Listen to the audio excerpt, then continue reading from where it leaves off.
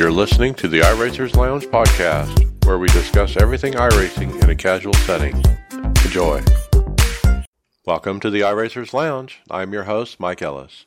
iRacers Lounge is a podcast for the iRacer, where we talk all things iRacing in a casual setting.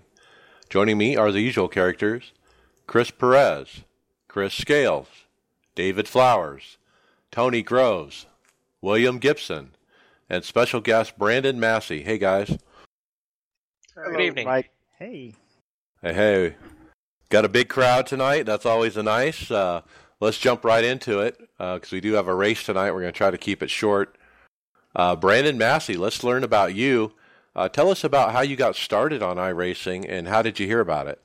Weirdly enough, back when I still gamed on console, I was playing, I think, NASCAR The Game 2012, and obviously the racing in that was hit or miss online, and I forget exactly what happened, but there was an incident, and two people were arguing, and somebody said, well, I play on iRacing, so I know what I'm doing. So it got me really interested, so I checked out the site. I did the 3-month trial for, I think it was $5, back in 2012. I picked it up then, and I've never let it go. All right, cool. I see your username in iRacing is actually Brandon Massey 3.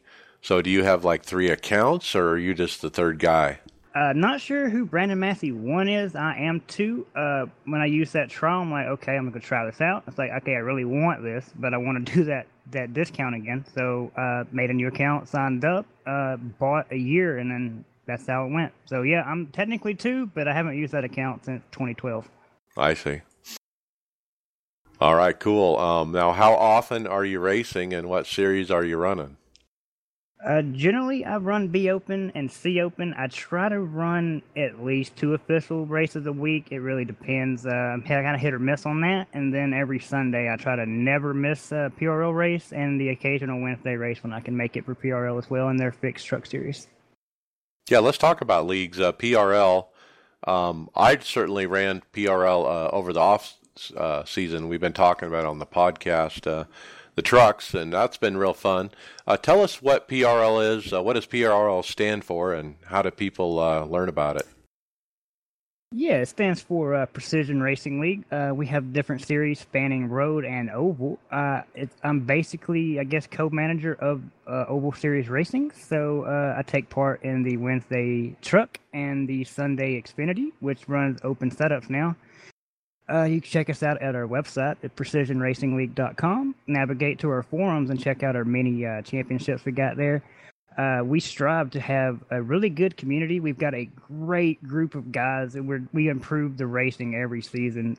Like, for example, season 9 in the Xfinity, we're going to start following the iRacing schedule. So that should help improve on signups for people who don't know how to build setups. They can go to the forums during the week and pick a setup up. It will also give them the opportunity to race their setups all week long, basically whenever they're free to do so. So when they come on Sunday, it should hopefully increase the competition level. Yeah, my impression was it's a very mature league. I mean, there's a lot of drivers, a lot of members. You guys have proper forums and everything. Oh, yeah, we have a great set of forums. Kurt, thanks to our awesome league director, Jerome. We have, like you said, we have a really mature community. We've got a really great rules package. We don't try to over-police people so they feel like they're racing on eggshells all the time. So we just try to make the rules package as easy as possible for drivers to understand and race under. Yeah, and I certainly enjoyed myself over there and at PRL when I ran, and it was good. I mean, the competition was good too. I mean, a lot of good drivers. Yep, and the competition seems to be improving every season now, especially now that we're running open setups.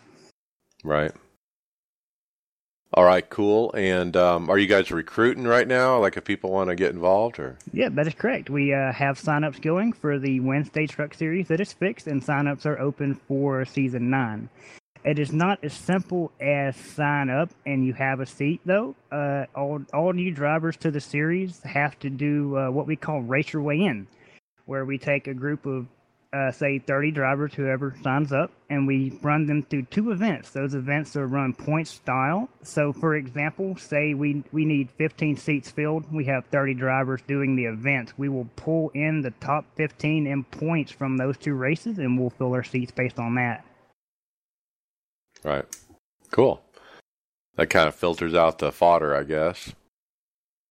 Yeah, and we do also allow people to be invited in by current seat holders. So, for example, if Chris Perez here found somebody that he likes racing with or had a friend, he could invite them in, and the only thing they would need to do to meet requirements is to attend at least one of the Racer Weigh-In events, so we can see kind of how they drive and their skill level, and then we just bring them straight up.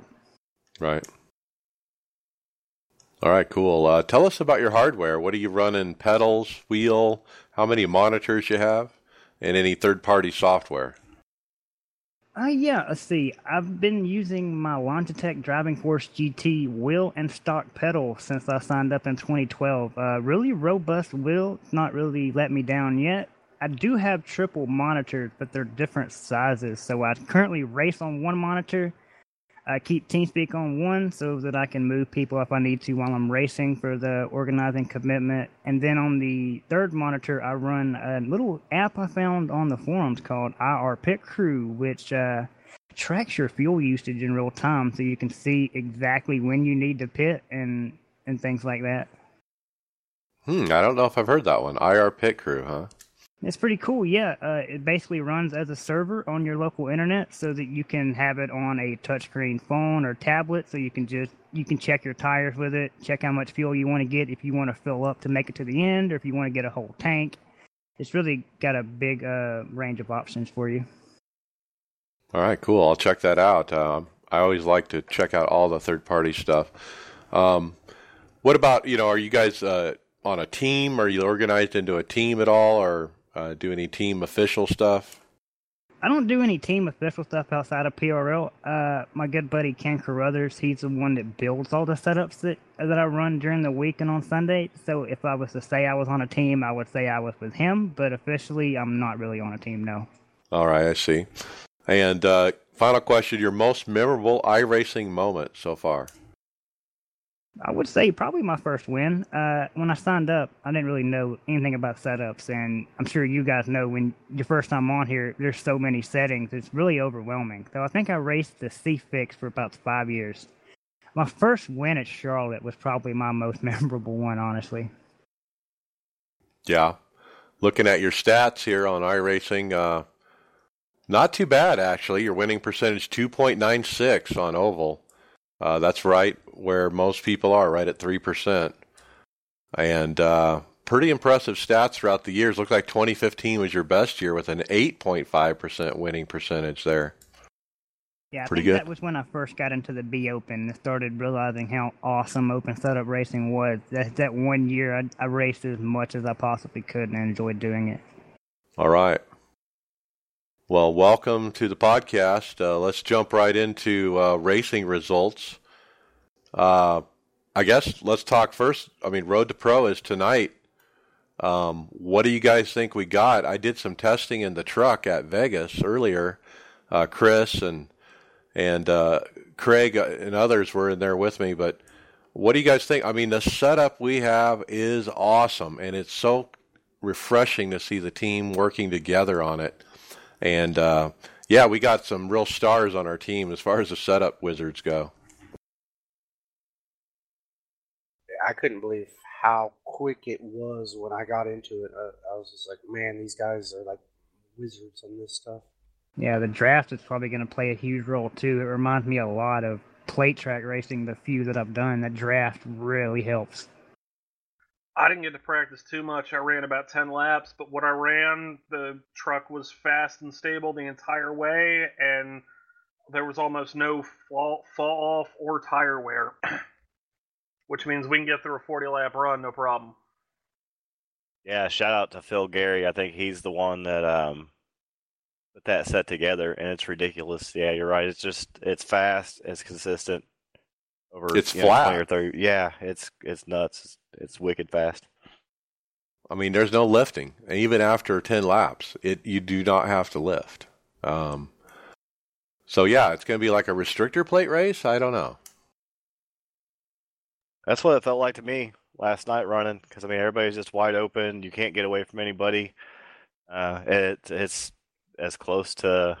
And the trucks suck up really well, too. So it's probably as close to a restrictor plate race that you can find as away from Talladega or Daytona. Yeah, the last practice I did, I was literally just pushing my teammate down the straightaways. The one complaint I have is the qualifying set. I don't know what's wrong with it, but going into 3 and coming out of 4, you're just... The car turns normally, then out of nowhere, the back end just comes around. Like I told you that was going to happen. You got to be ready for it, man. Chris, I did. I caught myself 3 times, man. I let off, didn't help. I countersteered, didn't help. I mean, when I countersteered, like, you should have seen it, Chris, coming off 4, but the truck was completely sideways. Like, even people were like, how did you keep that straight? I'm like, I knew it was going to do that. Yeah, that qualifying set came with the warning label. Oh, no, yeah. I'm not saying it didn't. David, you got the same problem as I do. Yeah, we're just not that good. Those guys that are sticking those laps are getting fast times. I can't hang on to that thing either. I probably tried 20 or 30 laps, trying to nail that damn corner, turn 3 and 4, and I lose every time. I went higher, Tony, and that helped. But even then, you just don't know when it's going to come off. And you weren't in that practice session earlier, Tony, but I told Mike, the same thing happened to every one of us when we ran that qualifying set. I said, watch it, it'll break loose coming out of turn 4. And sure enough, even though we've all been warned, it happened to every single one of us. It breaks loose coming out of turn 4. I tried it 6 or 7 attempts, and when I got to lap 2, every time it spun out on 4. Yep. Yeah, I couldn't believe it. It's amazing that 8 or 9 of us, different drivers, can get in the same set, and it does the same exact thing at the same exact moment. Yeah, shout out to Phil again for the set, because obviously, I mean, if you can stick a warning label like that on a set and, so many people can drive it the same consistently, that's a really good set. Yeah, that race set, absolutely loved it. Like that race Chris and I did last night, that thing just holds together so well for so long. There's hardly any fall off. Like, just awesome. I wish I could drive that qualifying set, but I can't do it. Not right now. So, but the race set. Oh, the race set's great. Yeah, I was real neutral. I mean, it was so neutral, even after 12, 15 laps. Well, let's get into NASCAR iRacing Series. Let's talk results at Atlanta. Mixed results, really, but I took the low side. I'll start off. Ellis, P22 on Wednesday fixed. After 10 laps, it was just super loose, and I just suck at Atlanta. Coming off 4, going down that front straight, you got to pedal the car. Wednesday Open, P8, my best result of the week. I did get a lap down, but stayed out for a wave around on old tires, and sure enough, caught a caution. I got a lead lap finish. I did run the 1.7 set that we had. Thank you to our anonymous donor who's providing sets to us for the A car. Got loose after 10 laps, big time. I mean, it was loose. And then after 40, you couldn't go 40 on tires. I mean, that was it. Fuel was actually 57. Who else ran Wednesday? I think, Chris, did you? Yeah, I did. I ran a few times through the week, and that one was just another one of those. We ran 20 or 30 laps, and then somebody would always lose it on the front stretch, and sometimes you'd make it through there, and sometimes you wouldn't. The problem was, man, when you were on eggshells with that car all the way around the track. So when somebody did, lose it coming out of 4, it was a lot harder than you would think trying to get slowed up. Yeah. Next day, Thursday Open, we had teammate Greg Hectus, qualified 5th, ran up front all race, had a caution under green flag stops that trapped him at the back, so he ended up 11th. But good run for Greg. And then Thursday night fixed, Tyler Conroy, P5, best result. And Tony, you had top 10 too. Tell us about that. Yeah, that was kind of nice. It was nothing special. I basically stuck it in second gear and just let everybody crash around me. Tough, man. It's such a tough race. That car is like just silly loose. But yeah, I mean, you're driving on eggshells, like everybody's been saying. So yeah, I played it safe. I wasn't trying nothing, and just avoided all the accidents. That's smart. I mean, you got a result out of it, and that's the whole idea. Well, I was happy to. I did finish on the lead lap, so that was nice. Even though I believe I did get trapped a lap down through a pit stop, or I did something, but I was able to get it back, and yeah, top 10. I'll take it. Yeah. Teammate Justin Laird also finished 19th after getting run over. Friday Open, Chris, you ran. How was that run? Oh, man, that was probably my best run I had all week, but didn't have much of a finish. I typically don't run in the top 5 a lot. I'm not that aggressive, and I'm not that fast. But that race, qualified third, ran the top 5 most of the race, and then another front stretch deal. There was a wreck on the front stretch, and I got off the gas too hard coming out of turn 4, and that's all it took. I just got off the gas too hard, and it sent the car down through the grass. And it was okay. I caught it on pit road, and coming to the end of pit road, the guy that had hit the wall slid down across the track, and I T-boned him and finished like 17th, 18th, I think. Yeah.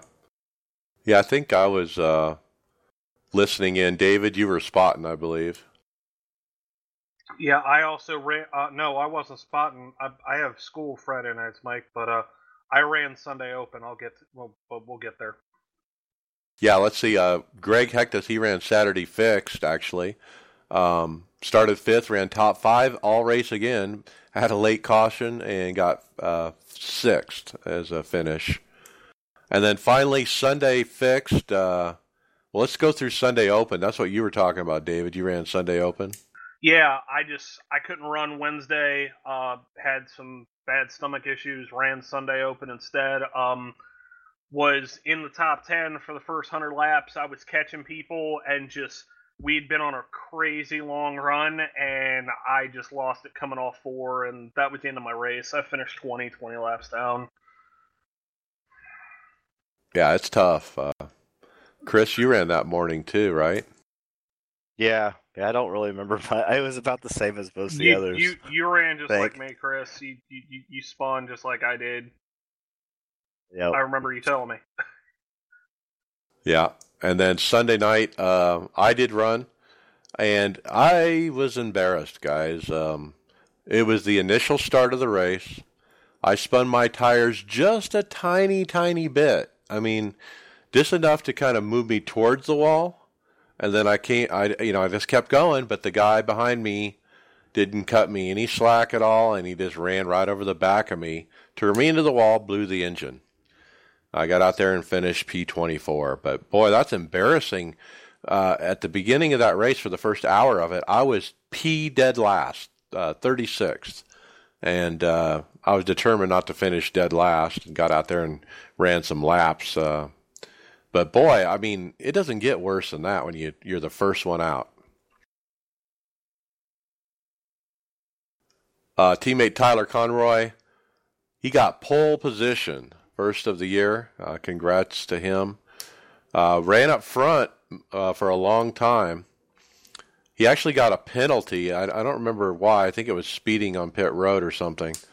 But he got back with everybody else in the trash, and some guy turned him going down the back straight. They were side by side, and the guy just went left for unknown reasons. Pinned him right into the wall, blown engine. So bad break for Tyler. Chris, you ran that race as well, but got a nice top 10. Yeah. I had been wrecked out of all the other races, so this one I just tried to keep the fenders on it the whole race, and did that. Ran 10th, 11th most of the time, and there was a wreck on the last couple of laps and passed a few guys and finished 6th. Hey, Chris, do me a favor. just stop running open the rest of the season. Just run fixed. Just run I know, fixed. it seems like it. Yeah, the Open has been my curse. Which is funny, dude, because you're in the top 5 in points. I'm in 17th. I like driving the open cars too. I mean, we've had good sets and I they've know. been fast, and I know. yeah, can't even They're finish awesome. to go with it. So You'll get one. Look at the pattern, though, Chris. I mean, we've been 2 weeks now.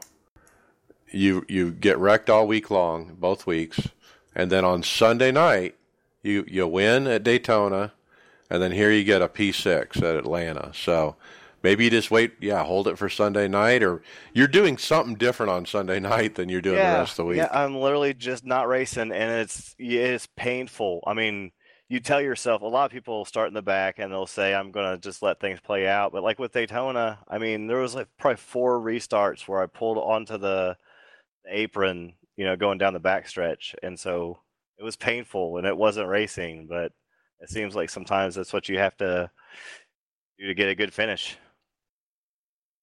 Yeah. Let's, all right, I don't know if anyone else has NIS races to review, but let's talk about, next week, Vegas.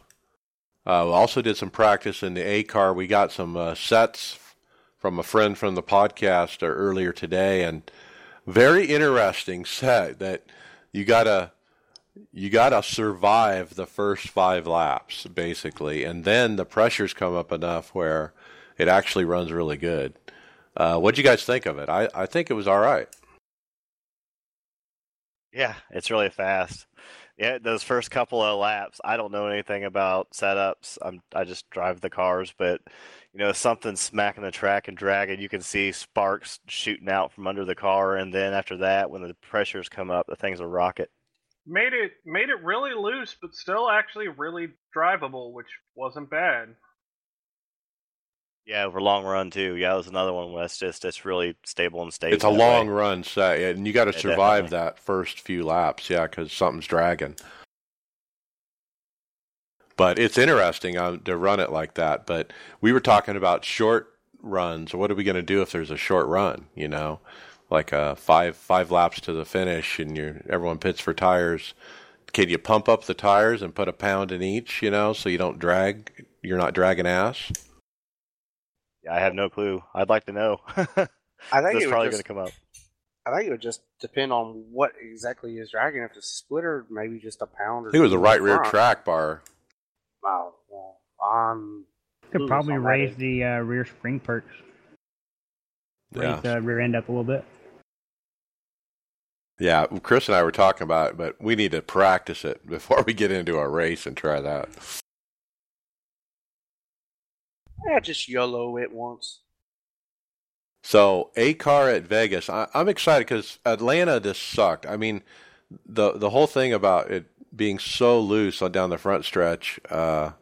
What'd you guys think about that? I mean, and then compare it to Vegas. It just has no grip. That's the main problem.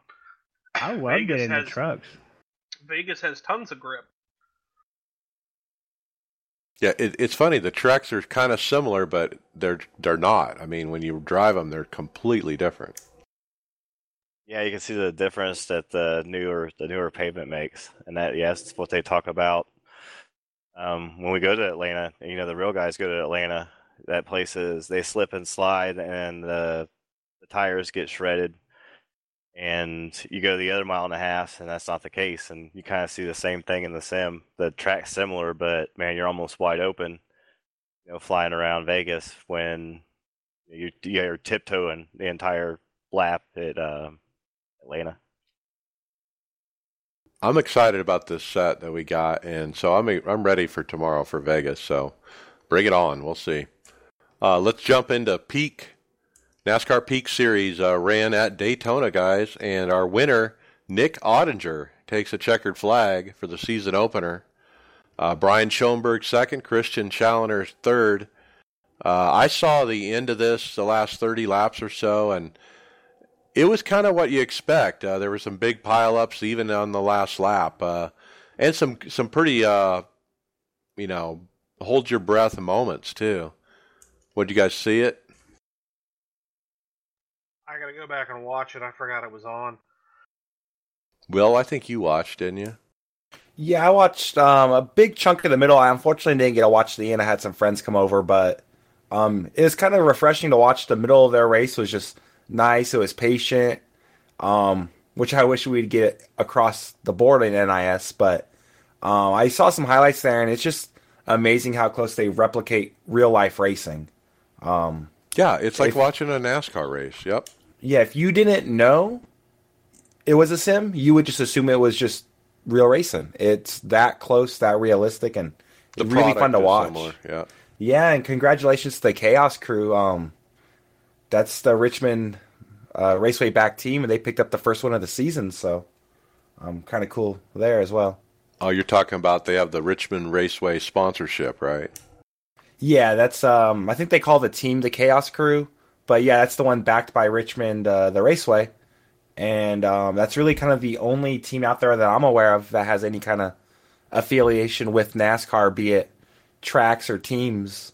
And for them to pick up the first one, I think is really cool, and hopefully more tracks or NASCAR teams hop on board.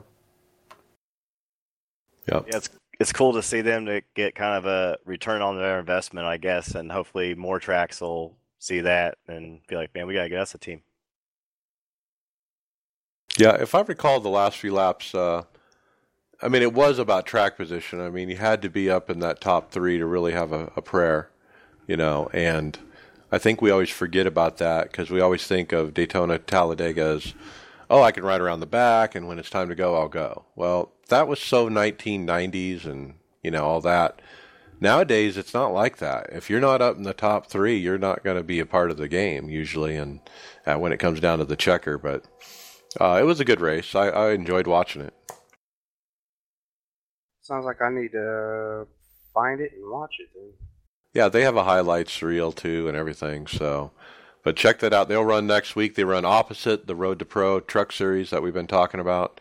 So we run Tuesdays. They run the next Tuesday and so forth. And that's pretty much how the schedule works throughout the year. Okay. All right, let's jump into topics. I guess I'll take the first one. Tony Gardner bringing up top news of the day here. He posted up what's going to be happening in the March build. So we're coming up here on week 13, and that's called the March build. So every quarter we get a new build in iRacing.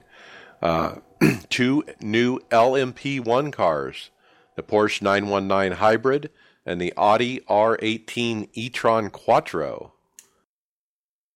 Exciting. I would hope that we can run one of these for Le Mans.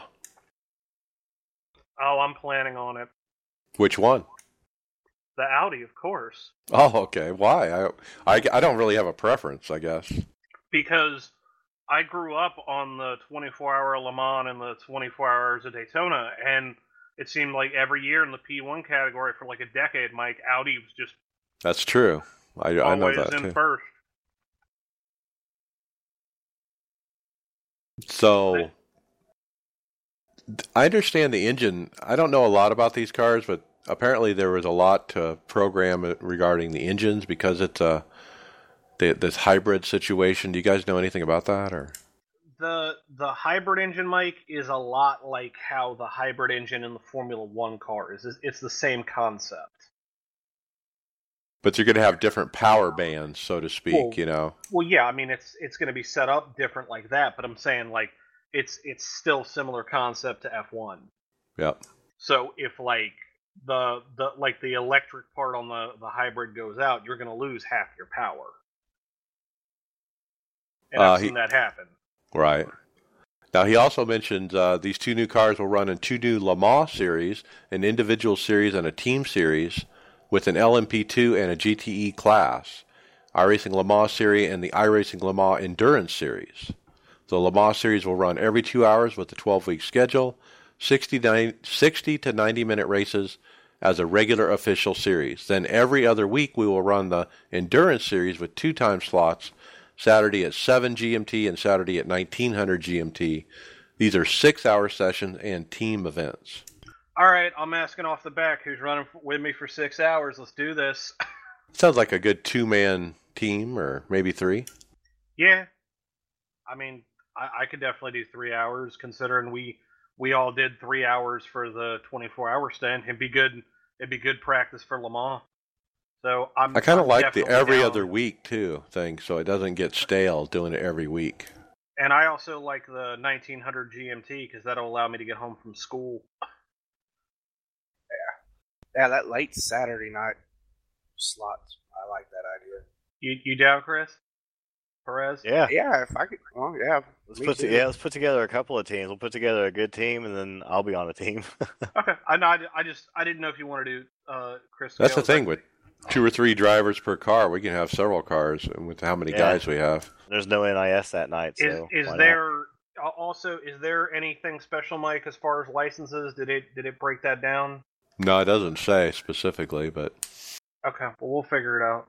Because I only have a B license for roadside. So. All right, next up, I think was the biggest surprise of this announcement. The new IndyCar, the IR18 is what it's called. It's replacing the DW12. And if you bought the DW12 in the last 6 months, they'll give you a credit of $11.95. The DW12 will become free member content to everybody. But you're going to have to buy the new IndyCar. So it looks like if you're going to run the Indy 500 this year, guys, you're going to have to buy a new car. Oh, that takes me out. I'm not buying another car that I'm not going to race. Yeah, that's the thing. I run it once a year. I'm not sure about that either. I'll probably still buy it just to run it that once. Yeah, and then not again until next year. Actually, I tried it for the Indy Oval Series to just see how I liked Indy. I did 2 races and I never touched it again. My personal opinion, the Indy car's garbage. That's just me. Well, we'll see how this IndyCar is. This is a whole new vehicle. It's got less downforce, so. I say I won't buy it, but watch 5 months from now, I'll probably own it. Yeah, he'll have it. In the month of May, yeah, when the nostalgia is coming around. And all right, the other thing announced, a new dirt track, Lima Land. We knew this was coming. It's a 1/4 mile from Ohio. There will be a night version. And the new dirt track at Charlotte, a 4/10 mile dirt track. It's located across the street from Charlotte Motor Speedway. There's also a night vision. And a new GRC track, Sonoma. And a rescanned and revised version of Pocono. All right. Cool. I mean, Sonoma at GRC, I'm looking forward to that. I think the Pocono announcement is probably one of the bigger parts of this post here, because everybody's been asking for this for a long time now. I will say I'm going to miss the old version, but I'm going to love the new version at the same time. Is there grass down the back, or is it paved? You know, I don't know exactly. I think right now it's paved, so I would expect it to be paved. Yeah. So that means we'll have 3 versions of Pocono: the current one, the old one, and then this new one that they're going to rescan. I don't know that there's an old one. There's just one Pocono. An old one, yeah. Yeah. Oh, okay. Sorry, I was thinking like Phoenix or something like that, I guess. I wouldn't be surprised if the old Pocono goes to like Carburetor Cup, and maybe even like the Dallara Dash. Right. That just sounds like free stuff, because I'm guessing if you already own Sonoma, the GRC track will be free too, right? So. Yeah, so Sonoma will be free, GRC, and then the Pocono, it does say if you have the old Pocono, you get it free, the new one. I think it's awesome. Yeah, they put the work into it, and you don't have to pay anything for it. The truth is, they scanned Pocono like almost 2 years ago, and they're just now getting it out. And there has been a change since then that they didn't rescan, and that was where they lengthened the pit road wall, because I think it was Casey Kane spun into pit road there and like almost took out some people. So they extended the wall, and I was wondering if they're going to fudge that in, or are they just going to draw it in without scanning it? I'd imagine it would be really easy to just go and lengthen it with the scans they already have. Right, just draw it in, yeah. Which I bet you they'll do. So it'll be interesting to see how that goes. Yeah, well, you've seen them do it with other tracks. I mean, Monza, when they did the dirt version of Lanier and stuff, or USA. Yeah, they do some fudging, yeah.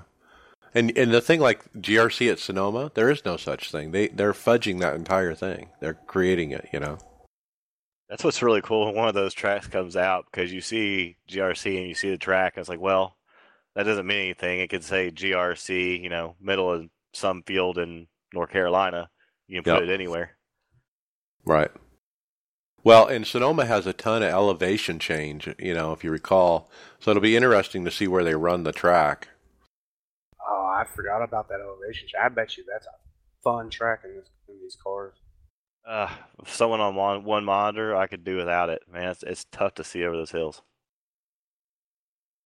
All right, Will, what's next? All right, so we got some news updates as far as the Dirt World Championship goes.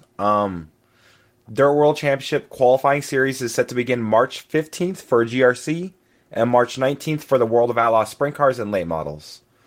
These races will have splits for 3 heats and 2 consolation races, and they will be open to all dirt license and use snake splits. So we are going to have snake splits for those. A couple other updates as far as what's happening with dirt. The dirt street stock is going to have its rev chip increased to 6,800. They're reversing some front end suspension on the dirt wing sprint car, but now we can adjust the nose wing angle in the garage. They're removing adjustable shocks from the non-wing sprints as per the USAC rules. The dirt late model is going to get a few significant suspension updates. It's supposed to look and drive more realistic than ever before. And they are updating the class structures and race formats. No news on how they're going to update the class structure, but any C class and up series will have heat races. So that's pretty much all the news from the dirt world. Heat races, C and up. And I think the other, big thing there is, we got a championship for GRC. I mean, that's pretty neat, I think. Kind of interested in running that just for fun. You go out there and school everybody? We got one guy on the team, Phil Linden, who's really good at GRC. I think he's actually going to plan on doing that, I hope. I bet he will. I'll be able to watch and learn something, I think. The other thing, Will, Tyler posted up about the cushion, and with some photos that kind of show it built up after 500 laps, 1,000 laps, and so on. Did you take a look at those? Yeah, I cannot believe I forgot to put that in the notes. So they posted some pictures. It looks like it might have been, I can't tell what track it's at, but the way the cushion builds up now, they kind of show it in increments of 0 laps, 500 laps, 1,000 laps, and all the way up to 2,000 laps. And you can see a definite rise in the level of dirt. So you should kind of feel a ledge up there as you get close to the fence. He kind of mentioned the way it drove is it's kind of tricky to hit right, but when you hit it right, it's really fast. So hopefully that gives us some more multi-groove racing on the dirt side.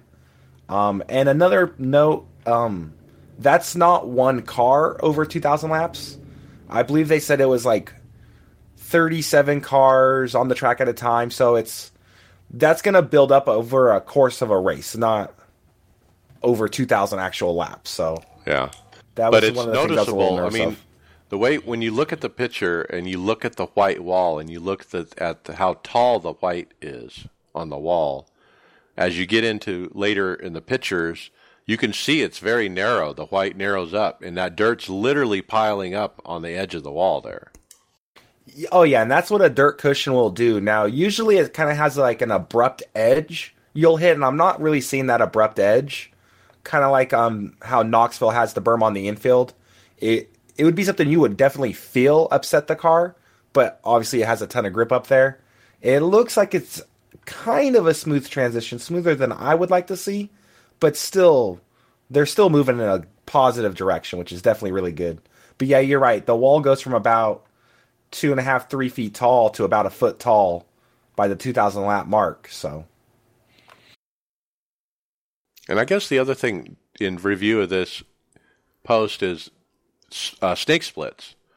We've been talking about this for weeks, and I had the impression that they weren't going to touch it with a 10-foot pole, and now they're saying we're going to do it for these championships in dirt. they don't say all the details of it, but from what I've been reading about snake split systems, it only works if there's a minimum I rating, and I don't think that they're going to limit that, so I wonder how it's going to work. I'm still confused. I feel like after the first running, we'll know right away if they're going to keep it or not. Kind of like the single file restarts and no lucky dog in the Road to Pro.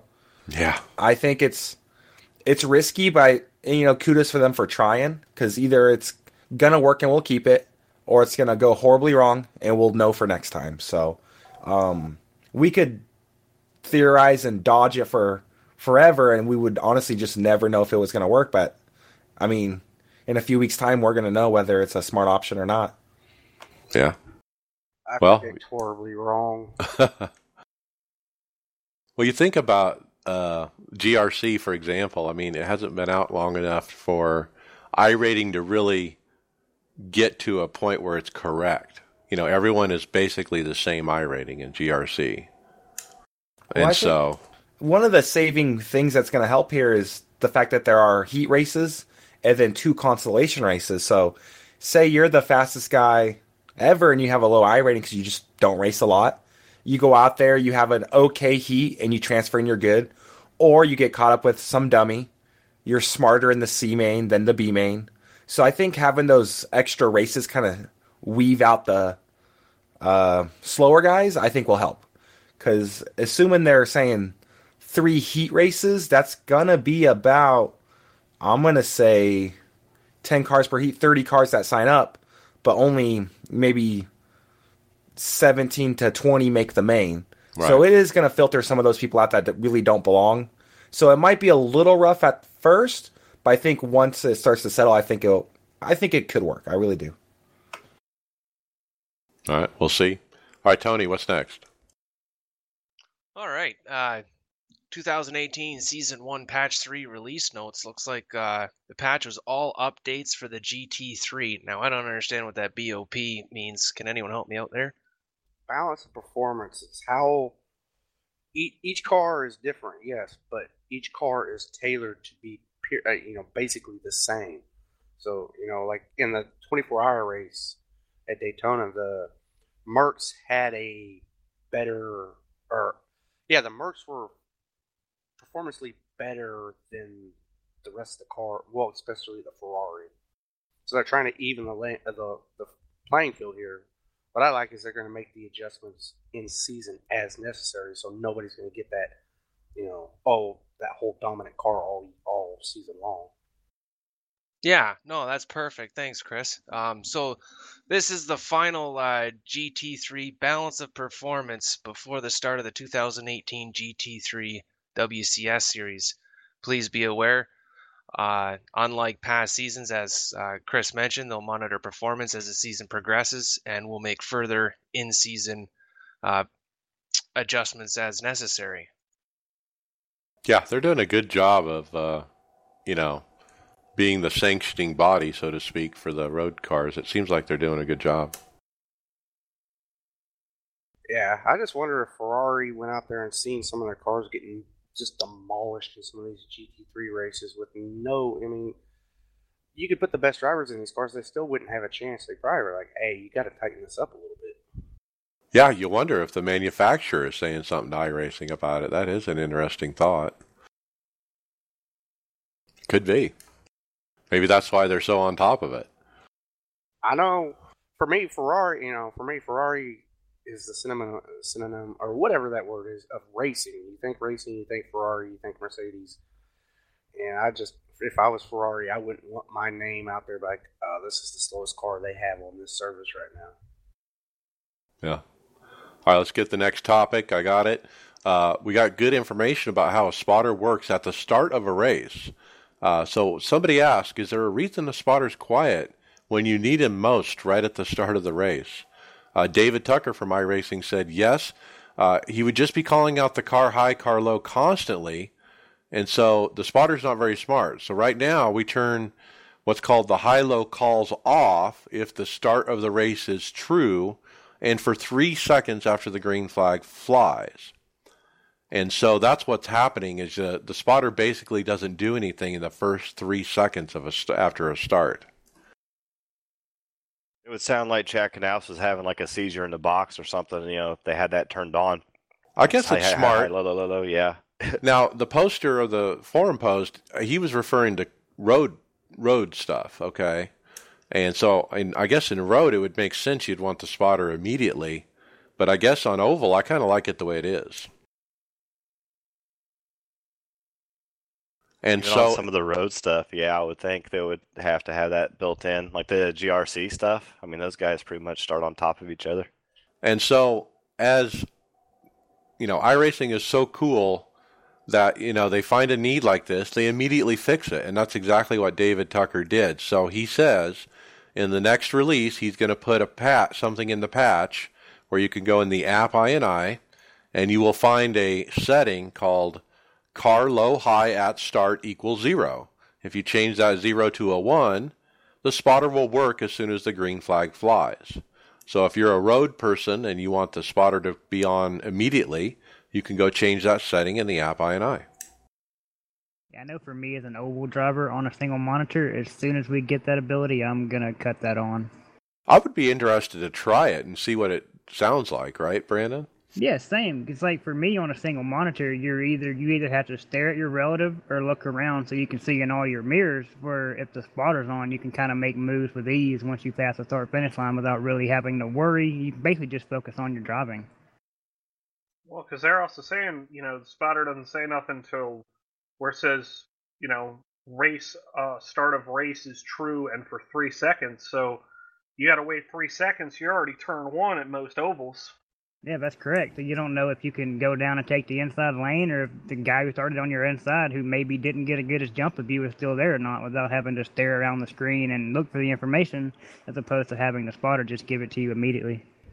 I want you to try it first and then let me know before. I'm a late adopter. Yeah, because it's either going to be really awesome or he's me like giving you way too much information right there at the start. We'll know soon. All right, it's cool that they're just making the change, though. Really, I mean, they'll just add something like that into the sim, so a handful of people can, say something about it. Yeah, even if no one uses it, it's great to realize that need for something maybe, and then to give us the ability to use it or not. Yeah, it's something I didn't want, but maybe I'll find out after a couple people have tried it out that it's something I do want. Pretty cool. Yeah, so watch for that in the next release. Okay, Will, what's next? All right, so there was some discussion in the forums about NIS participation, and a friend of the podcast, John Hammer, had some fun stats. NIS participation at Daytona this year, there was 1,121 entrants in open, 1,919 in fixed. This time last year, open had 1,424 and 2,139 in fixed. So it looks like participation's dropped a little bit. Now we also have Road to Pro, which had 933 entrants this year. So yeah, there's a lot of discussion about whether it should be a C, B, or A license for NIS, and how that affects participation. Now, there was 920 A licensed drivers with 5 weeks counted last year. By week 30, only 15% of Class A drivers ran 50% of the races. So it seems like having the series open to C and B license definitely drives participation, because A class just makes up such a small portion of the drivers. I think it's good to have B and C as part of NIS. I think the Road to Pro, what happened at Daytona last time, is indicative of that. We have a team member, Tyler Conroy, who's our hot shoe, and he didn't have an A license and couldn't participate in the Road to Pro series because he had a bunch of wrecks at Daytona and fell to B. And so that's a bummer. And if you want, good participation, you need to be forgiving with that a little bit. I think by allowing A, B, and C, people are going to run every week, even if they have 2 or 3 weeks, bad weeks in a row in NIS, and they drop from an A to a B or a C. It still allows them to continue to participate so they can bring it back up. Well, NIS is also nice because, like for me, for example, I normally run Wednesdays, and for both Daytona and Atlanta, for example, I had to run both Sunday mornings because I couldn't run the Wednesday nights for one reason or another, and I couldn't run Friday nights due to school. So having that Sunday morning, that third option to run and run, not great, but halfway decently, I still gained I rating and I still gained safety rating. So, it's nice that the races are a length where even if you screw up, you can still do that. Kind of disappointed the overall participation is down for NIS. I thought it would be up, if anything. I just felt like this year there was more enthusiasm from the community that we were going to have a little bit higher numbers than before, but they actually went down a little bit, about 200. Sorry, I'll let you go. Yeah, I was just going to say, I think, honestly, for the longest time, I wouldn't race the NIS just because it's A-class car with C-class drivers. And I think the participation's kind of down because now you've got the road to pro, which kind of alleviates that for people like me with that mindset where you can go to a different kind of series like that, which is sort of like the NIS, and race with drivers in the A-class, even if it's a C-class car. Yeah, and it's a unique series, 30 weeks long. They only run once every 2 weeks, There's only one start, every 2 weeks. So it is unique, that's for sure. Yeah, I was just going to say the same thing. I wonder how many A-licensed drivers were actually losing to Road to Pro. I'd be curious to know how many A-licensed drivers were in this Daytona and last Daytona. I bet you that's where the fall off is. I bet you there's more people focusing on Road to Pro, especially the people who want to make it to that next peak level, because you have to do good in Road to Pro. Then the B car, there's really no reason to focus on the NIS tracks and schedule if that's where your end goal is, because, you're going to be a year away from driving that car anyway. I think if you look at the stats, I bet you the biggest fall off is in the A-class driver. Yeah. All right, Tony, what's next? Oh, we got a message from from iRacer Brent McCoy. It says, "Hey Mike, just looking through the splits for the Open Series Atlanta, came across your name. Just wanted to give you and the guys a pat on the back when it comes to the iRacers podcast that you and the team do. Really appreciate it, and it's informative. For that, I say thank you. Keep up the good work." Gotta love these. We've had a few in the last little bit, and they're so great to read and hear about. Yeah, absolutely. I certainly appreciate the nice comments. Keep them coming, guys. We'll read them on the podcast. It always gives us a little motivation to keep it going. So thank you for that, Brent McCoy. Next topic I'll take up. We had a fellow iRacer driver, Tom Flaw, pass away recently. And so rest in peace, Tom. I think if you've been on the Facebook iRacing pages, you've interacted with Tom. He was very involved on a lot of different Facebook iRacing pages. He did a lot of racing in the hosted, apparently. I haven't personally run with him, but there were a lot of people that were certainly touched by Tom Flaw. And so there were a lot of comments. In fact, one iRacer actually went to the funeral, and he had mentioned he met with the kids of Tom Flaw and expressed the community's sympathy and whatnot. Tom, he had a winning percentage looking at his iRacing stats, 5.26% on oval, with over 6,800 starts. He won his very last race he ran was actually official last year, Texas, where he finished 7th. And so Godspeed to Tom out there.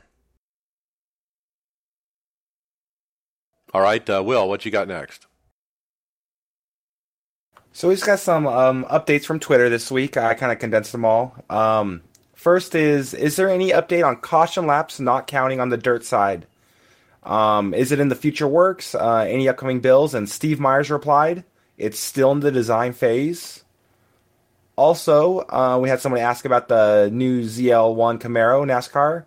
And according to Steve Myers, Still no updates on that. They are working on multiple fronts to come up with the car to scan, but he also noted NASCAR wants it done. So kind of neat to see NASCAR's pushing to have that done. Hopefully some of the teams hop on board. And just a heads up, we are on Twitter now, quite a bit more than we used to be. If you want to follow us, it's at iRacers Lounge is where you can find us. Yeah, absolutely. Lots of going on there on the Twitter. All right, Tony, what's next? It looks like we got an article from NASCAR Esports News. As NBC Sports ran an amazing article discussing how the next generation of drivers could get their start in sim racing, which featured quotes for William Byron as well as Jack Irving, Director of Team and Support Services for Toyota Racing Development. Here's William Byron on iRacing. iRacing was my chance to really see if I had any ability to drive a car, Byron says. I think from that standpoint, it's a great starter for understanding if you do have some ability and seeing if that can translate. When asked about having iRacing League to see who might have similar potential to Byron and put them in a car to see if their skills carry over, Jack Irving stated, "That is something that is of interest and something we've spent some time on. It's definitely non-traditional. I think that it's evolving. The better the physics are, the better that iRacing becomes, and I got no idea where this is going." Sorry, guys. Basically, what they're saying is, as iRacing is, honing it in and becoming, the physics are just becoming more and more realistic. It's going to be even easier for an iRacer to make that transition into real racing, and we're kind of seeing that ongoing now. Yeah, another week, another article by another mainstream media. This is NBC Sports, and this time we're hearing from Toyota showing interest in iRacing. So I thought it was pretty cool to hear it again. This has got to be coming, guys. We keep hearing all these stories about it. The other thing I heard was I follow a NASCAR fan podcast called Right Sides Only Radio. And on that podcast, they had a segment talking about the news that each charter team in NASCAR would hire a sim driver and run an iRacing NASCAR league. These two guys on this podcast, they're not on iRacing. They know about iRacing. They talked about if this was televised midweek, Tuesday, Wednesday night or something, they'd likely watch it. And anyway, it was really encouraging to hear these very positive thoughts from regular NASCAR fans that they're interested in this and that this is actually a viable thing. Yeah, and the race broadcasts are already really good. When I first signed up, I just clicked on one of the banners because there was some race going on somewhere, and I was bored. And I was really surprised at how well those guys did calling the race and everything. I mean, it was just as fun as watching, a dirt race back home. That's what I was watching that night. If you get some guys that you actually know and care about running those races, you'd probably watch them. Yeah, and that's what these guys were saying. They said, is this DVR material? No, but if I get home from work, I'll turn it on and watch it, It's one of those things where, hey, I'm in the mood for some dirt track racing. Oh, look, nobody's really racing right now. But, hey, I can watch an esport version of the same thing and feel, just the same thing I would from watching an actual race. Yeah. But, yeah, and it was interesting that this is kind of a cross-cut across NASCAR fan and media. And if they're talking about it, it's well known. If these NASCAR podcasts are talking about iRacing and how the charter teams are going to hire sim drivers, that means it's really well out there. I mean, this has been publicized on a lot of very public sites that we've talked about. So, Heard a lot of things saying sometime this year. So, Yep. forward next season. So Here it who comes. knows? We'll see. Yeah, we'll keep our fingers crossed.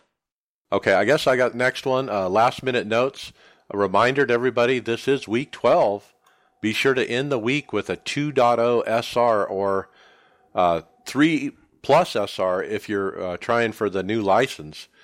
Chris, I think you told me to remind people about this. Oh yeah. So you don't want to be, caught at the end of this week with your SR under a 2. You run a bunch of truck races and take a beating and don't think about it, and you're going to end up with, get your license demoted. Same thing if you're trying to reach, your B license, trying to get that A. Make sure at the end of this week that you're above that 3, so you'll be eligible for promotion. Get any races you need.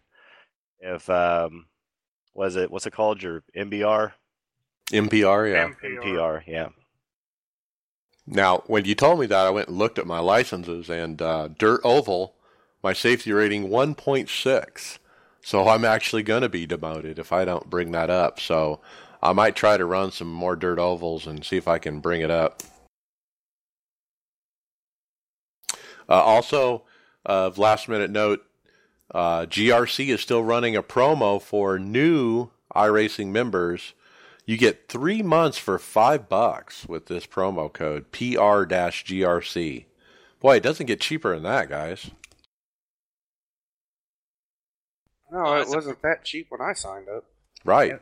Yeah, luckily I got that deal when I first signed up back in 2012. It is a really cheap way to see if sim racing for you. Even if you don't own a wheel, like I didn't at the time, you can use a controller and just drive around and test this and then see if it's for you for $5. I mean, it doesn't get cheaper than that. Yep. So check that out if you got friends who want to get involved. It's a really good time to do that. You look up Red Bull GRC on Twitter and you'll see the promo code. Let's get into hardware, software. Will, what's up first? All right, so Sim Racing Studios has posted up a SRS double fan wind power package. Basically, it looks like 2 fans that you mount up. They basically keep you cool while you're driving. So just gives you an extra level of immersion. They posted a really cool video of them using it in VR. And it just gives you that next level feeling of being in a car, get that wind flow, get it moving. Right now, it looks like it's on sale for $189.99. And that comes with everything you're going to need to set it up, including both fans. So if you're trying to get to that next level immersion, it is definitely a really cool item. You plug it into your USB on your computer, and the speed of the car dictates how fast the fan blows. That's kind of neat. Kind of pricey, but really cool. If I was on VR, I would be looking at this because you definitely need a fan if you have those goggles on your head. So why not have the fan tied into the engine, and match the engine RPMs? Yeah, I know. I recently just got a butt kicker, and having that is a huge immersion step. So yeah, if you're in VR, you do need a little table fan or something. This is definitely a really cool item, very, very cool concept, especially the fact that it works with your motor. Just, you lose that airflow, I guess, if you blow it up. Or what if these things are so powerful they can actually simulate the speed outside your car so you can hear that whizzing by you?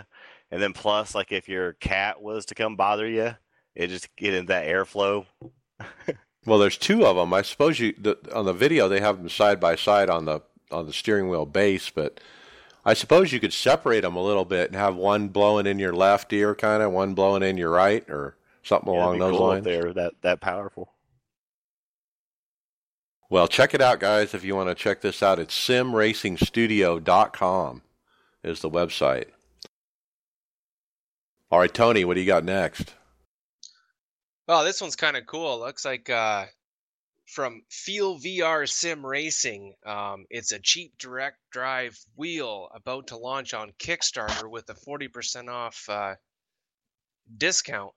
Now, I've taken a look at this wheel, and it looks really good. I'm imagining it's going to be the wheel and pedal setup, You know, the pedals look pretty darn decent. I mean, you're getting the load cell brake, and it looks like everything's all adjustable, just like the higher end stuff. Now, the one thing that I didn't get was a price tag on this. Yeah, I think I recall $400. We've talked about this several weeks ago, actually. Yeah, I was going to say, it's I think their Kickstarter program is going to launch right around that $390, $400 mark, and then afterwards it was going to be like $800. Right. Okay, and so looks I was awesome. sleeping. Yeah, it looks really nice. It's a direct drive wheel that's going to be economical. Now, here's the drawback. It's still a Kickstarter. It's not an actual company that you can just go to their website and purchase it yet. You have to, involve yourself in the Kickstarter program, and you got to trust that it's going to work and all that other stuff. So, but I brought this up again, even though we talked about it several weeks ago, because these guys are advertising heavily on Facebook, and I see their ads all the time. Obviously I'm somebody they want to try to sell to because I'm an iRacer, so I understand why I'm seeing the ads, but they're spending money on those ads, obviously, because those are true advertisements. So these guys are putting their money where their mouth is, and that certainly does impress me and really makes me want to take a second look at this. But pretty cool. If you're in the market, you might want to check this out. Their website is get.feelvr.game, get.feelvr.game. Yeah, I don't have the $400 to gamble with, but if I did, I might take a chance on them. And even if not, I kind of hope they do well and this thing really comes out, because I think just looking at it, if it's the product that looks like they think they can come out with, it's still going to be worth the $600 or $800, whatever they're going to charge for it when it's retail. Yeah, they've been very, like, they'll show the specs of the torque, and they're admitting it's not as powerful as, say, the AccuForce, which is kind of the standard for direct drive wheels, but it's not far off and a lot cheaper is kind of what they're going after. So I think if this works the way they plan, it will be kind of like that kind of entry level direct drive, which is still not sim racing entry level, but still gives you an option. Now, the other weird thing about this is I also found a video on YouTube, and it's been since taken down, and I don't know why. And when you go to their channel, which is called Feel VR Team on YouTube, they actually have no videos anymore. They're all been removed. So I'm not sure what's going on there, but they did have a video. I did watch it. It was a video of their booth at the Sim Racing Expo, and it showed their hardware, in real life being used. People were sitting down and racing with it and driving with the wheel and the pedals, and you got to see it in action on the video. Now I'm kind of disappointed the video's gone, but I actually did watch it before it got taken down, and they actually do have hardware, guys. I saw it with my eyes, and it looked pretty nice from what I saw. It came up for me, so it might have just been something with the link on your computer. Oh, it did? Yeah, Okay. yeah, I saw the video of it actually working. So Yeah, I was watching like that the real now. deal. It shows unlisted. That might be why you can't see it. Yeah, All I'm not I know sure. is They blocked me. I just signed up for the newsletter because I want to see how this goes. Because believe it or not, I've signed up for 1 or 2 Kickstarters before, and both of them have been a success. So It's a neat looking wheel too, and it's got red on it. It's got kind of red and black, and really nice looking buttons on the wheel too.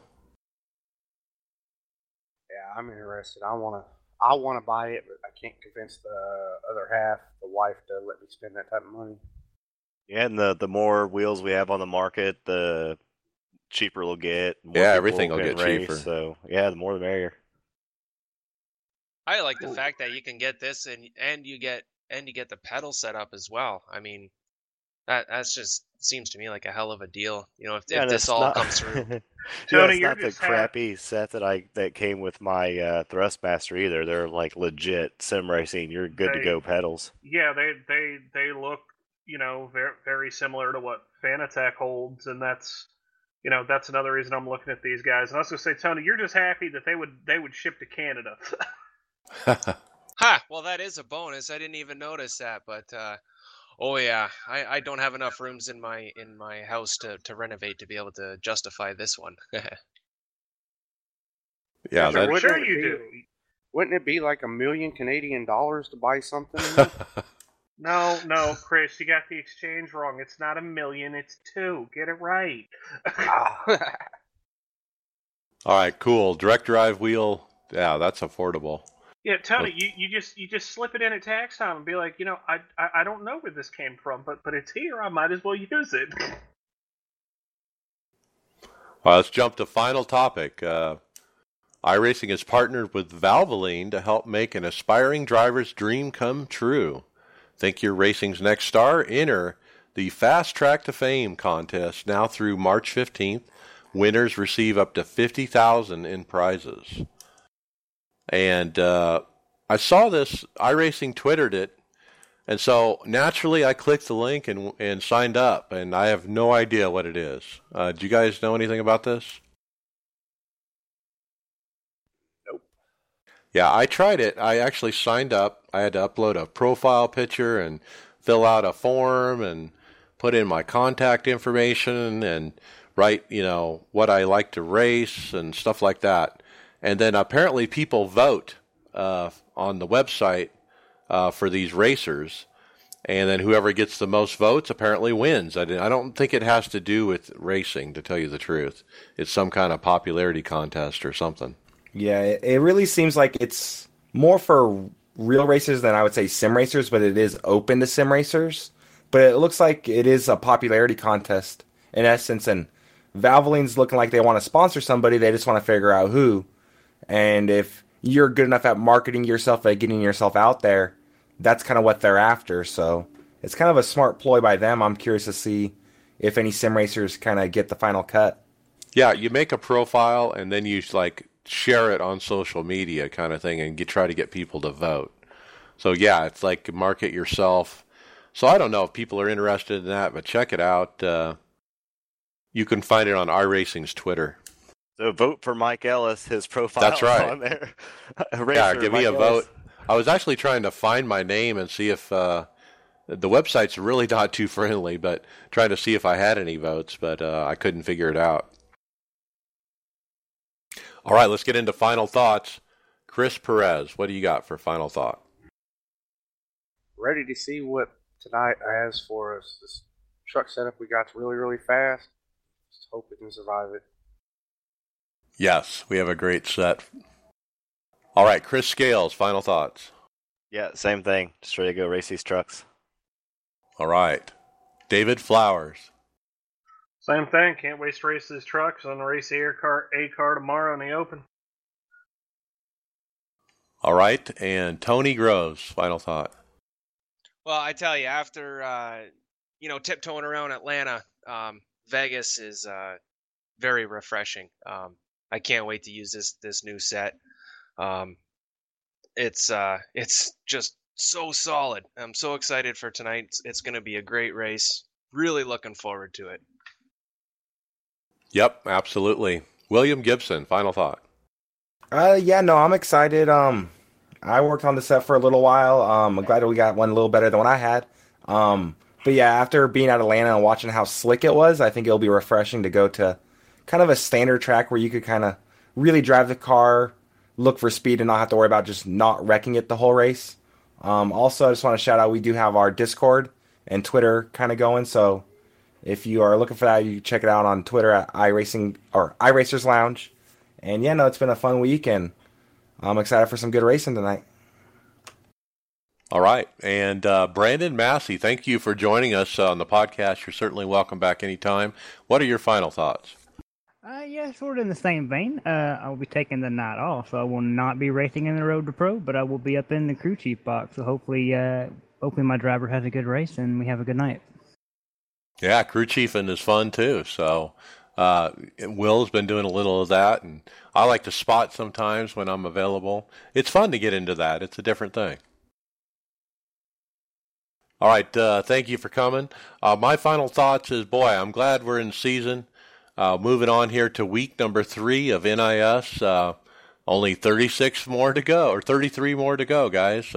It's a long season, so keep your head up. I had that horrible start on Sunday where I crashed on the first lap at the start, and I was dead last. And boy, it doesn't get more lower than that. I mean, it's like a low of lows. So I can only go up from that. So I think I'm going to do good at Vegas. So I'm looking forward to it. All right, that's with that. We'll see you later.